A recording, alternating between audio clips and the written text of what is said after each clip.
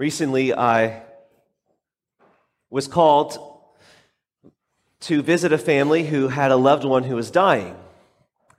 And this is kind of not an uncommon experience for a priest. It's one of the things we do, is that we go and we give the anointing of the sick to those that are on their deathbed. And so I remember driving to this house and walking in and seeing the family grieving around the bed of this elderly lady who was dying. And of course, I prayed with them, and we did the anointing of the sick, and we spent some time together. And then when it was time to leave, I left, and I'm walking towards my car. And one of the family members comes with me, follows me to my car, and says, "Father, thank you so much for coming today, and this really meant so much to us, and I'd really like to give you this as a gift."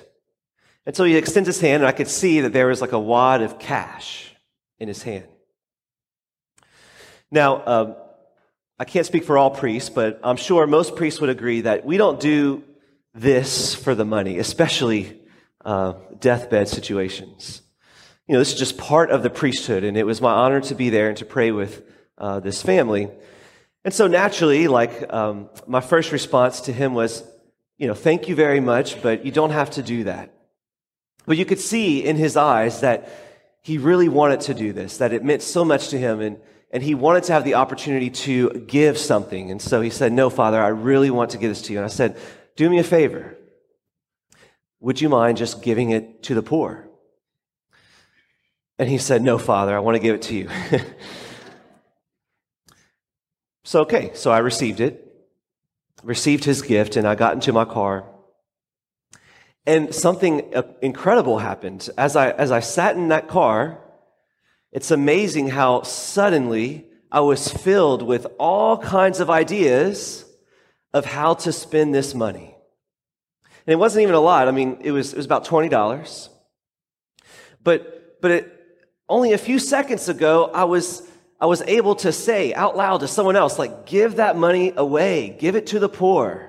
It was my honor to be able to say that. I was excited for the poor person who was going to receive it. And then the money is in my possession. And I'm in my car, and no one's around, and no one has to know what happens next. And I'm overcome with this turmoil within me. Should I give it to the poor? Or maybe should I just keep this for myself? Maybe I should use this to buy a little something. Or maybe I'll just keep it in my car, and maybe one day if I see a poor person, I'll think about giving it to them. I'm having all these mind games and these temptations. All of a sudden, it's amazing. I was just struck and surprised with how easy it is to deceive ourselves. To deceive ourselves, like we're these people that, oh yeah, we're so generous and we can just give money away. But then at this time, whenever it's in hidden, it's just in secret, it's by ourselves, suddenly that greed starts to manifest in our hearts. I grew up at a time where a number of people, maybe in my family or just in my, friends or circle of influence growing up, I would hear often people criticize the church because they would say, the priest always talks about money. They're just greedy. They just want to guilt trip the people to give them all the money. And, the church is not poor. Just look at Rome. Look at all that beautiful stuff they have. They're definitely not poor. And they need to just stop talking about money in church.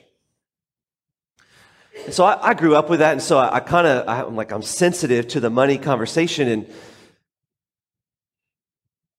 But yet, whenever I read the Gospels, I see that Jesus tends to bring up money pretty often. It's kind of hard to escape, and it's hard as a preacher because it seems like quite often we keep getting these passages about money. It's like, why? Why did Jesus talk about this so much? Why does he keep bringing up money? And even outside of church, people tend to get very sensitive whenever we talk about finances. Especially personal finances, very, very sensitive. Well, today, it looks like Jesus is telling a parable about cooking the books. And I know there's quite a few young people in the room, so that's just a phrase that basically says you're adjusting your bookkeeping in order to kind of get some financial gain, but it's really immoral. You're not actually being honest with your bookkeeping. And it seems, at least on first glance, when you read this parable that Jesus tells, it seems like Jesus is celebrating someone who cooks the books, someone who is dishonest with their finances. That's what it seems like. I mean, when you read that, maybe that was your experience. So it's kind of confusing. What is Jesus getting at? Why would he tell the story of a dishonest steward?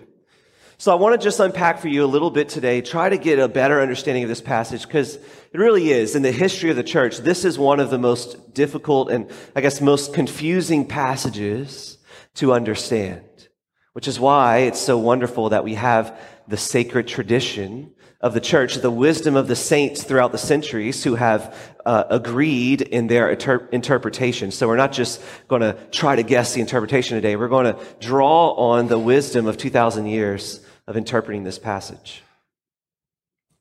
So what we have is a steward who is a person in charge of his master's money. So a very wealthy person was not taking care of his finances back in the day. He had someone hired to take care of his finances, which kind of happens today sometimes too.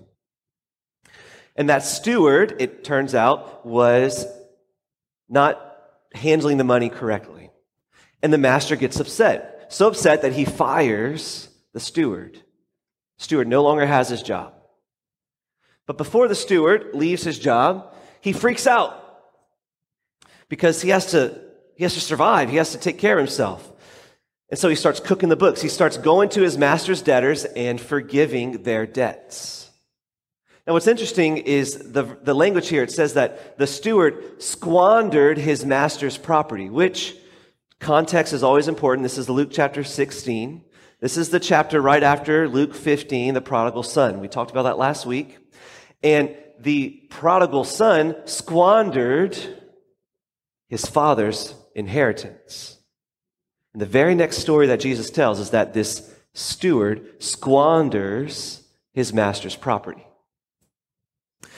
But unlike the prodigal son, you see the prodigal son had a conversion. He got down in the dumps and he repented and he came back home. Unlike him, the steward does not repent. Instead, the steward turns in on himself and turns into survival mode.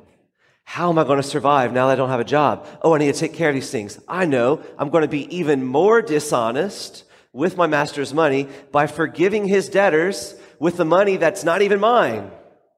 Using his master's money to forgive his master's debtors.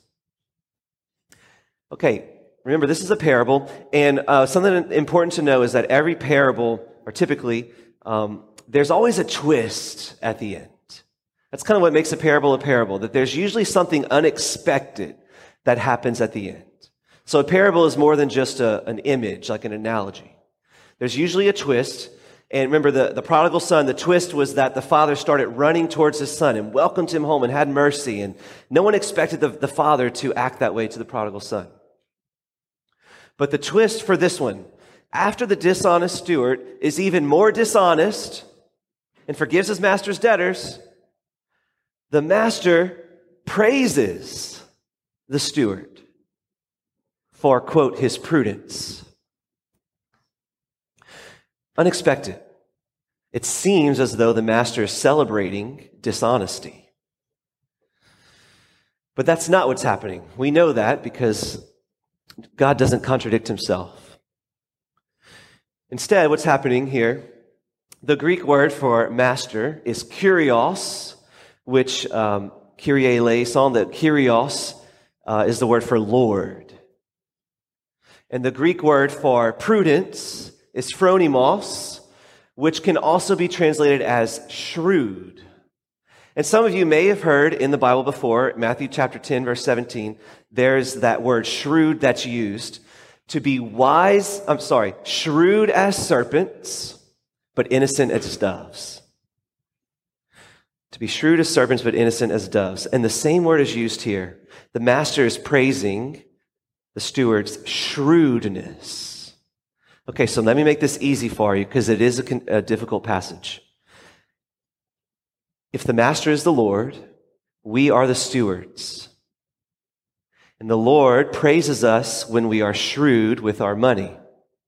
How can we be shrewd with our money? Well, just as the dishonest steward used his master's money to gain spiritual wealth, so too we use God's money to gain spiritual wealth. Let's unpack that. What is God's money? All of your money. Everything you own belongs to God first. Nothing that we own actually belongs to us primarily. Yes, you worked for it. Yes, you earned it maybe. But everything we have is a gift. It all comes from God. And at the end of the day, it's Jesus' money. He's the Lord, the Kyrios, the master. And we are the stewards. We are the stewards of his money. And the Lord praises us whenever we give his money away to those in need. That's the meaning of this parable. This parable is about giving alms. This parable is about being detached from our finances. This parable is about being generous in giving to those who are in need.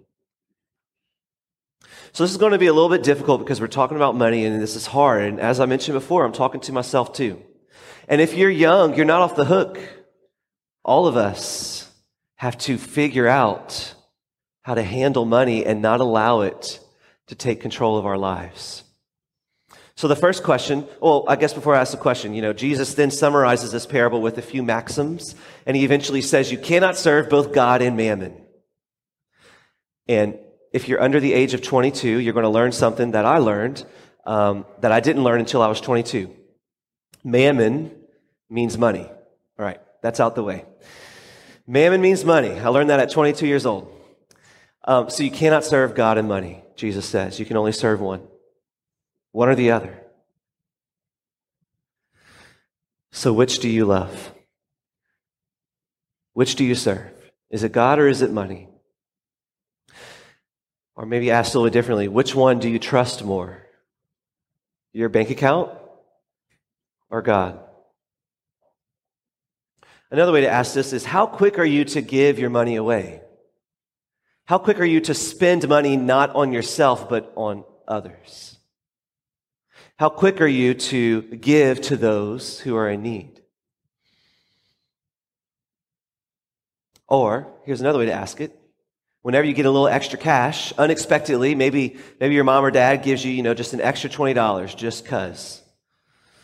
Or maybe you find an old, $20 bill in your jeans, from last winter or something. Whenever you just come across a little extra cash, what's your first thought? Ooh, well, buy me a little something. Or maybe, ooh, I should save it. But what about, ooh, I should give this away? Why is this a big deal? Why is money a big deal? So I actually spent quite a few hours this weekend at a retreat, Healing the Whole Person retreat. It was actually a few parishioners were there, and it was in town. The speakers came from out of state, and the purpose of this retreat was to help people discover what was keeping them from their relationship with God. What was causing these barriers? Or maybe people are suffering with addiction, or deep woundedness, or deep shame, or some type of difficult interior experience, and what's preventing their healing. And the whole retreat was to help the retreatants be healed and to have a life of freedom, to encounter the saving love of Jesus Christ, to set them free. And there's so much to say there, and I want to reference that, but one of the primary teachings, if we could just summarize like all of that, because they're using the gospel and they're using the wisdom of the saints. At the heart of their teaching is this, that the primary barrier between us and healing is self-reliance, which is another word for pride.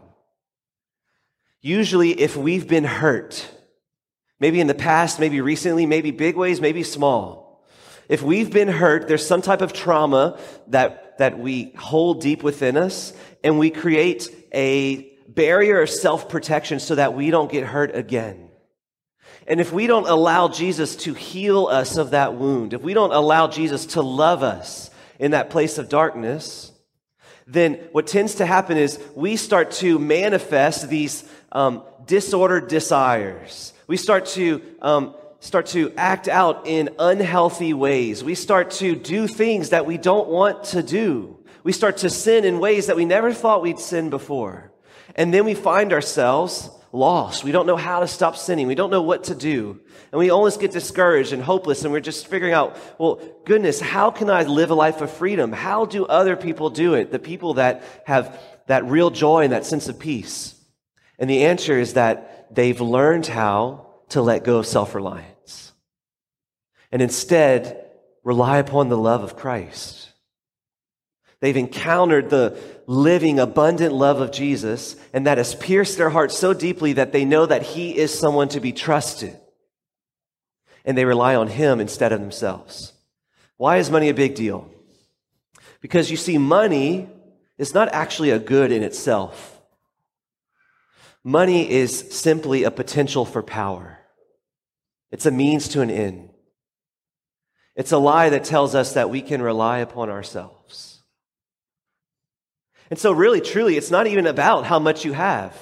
Rich people and poor people can cling to their money in self-reliance. And in so doing, they're clinging to this lie of control in their life. They're clinging to this lie to themselves that they control the outcome of where their life is headed, instead of placing their trust in God. You know, it's kind of ironic that on the dollar bill it says, "In God we trust." Because most of us trust in money more than we trust in God. Now, this is hard. This is so hard. But it's not about where you put the money, who you give it to, and it's not about how much you actually have. It's about the amount that you cling to that money. And if you think you don't cling to money, you don't have to prove it to me. I don't need to go and see your bank account. You don't have to prove it to anyone in this church today. You don't have to prove it to anyone that you're sitting next to. But God sees it. He sees your heart. And God doesn't just want money because it's powerful. God's all powerful and so much more powerful than your money. God wants your freedom. He wants you to trust in Him instead of wealth. He wants you to trust in the divine spiritual grace of His love rather than the small lie of material gains. Sure, money can be used for God's kingdom. Money's good in some senses. It can be used for the glory of God. But only whenever we let it go. Only when we give it away. Only when we realize that it's Jesus' money first, which then gives us the courage to trust in Jesus rather than our money. So today we just pray for that freedom, that release. The anxiety that you have in your life might be attached to this clinging to control. And if you feel like you are a control freak, that you have a hard time surrendering in life, you have a hard time with patience. You have a hard time with anger and compassion. I wonder if there's some connection to the amount in which you cling to your wealth. Jesus instructs us today. He praises the shrewdness of the dishonest steward. Not because he was dishonest, but rather because he was shrewd.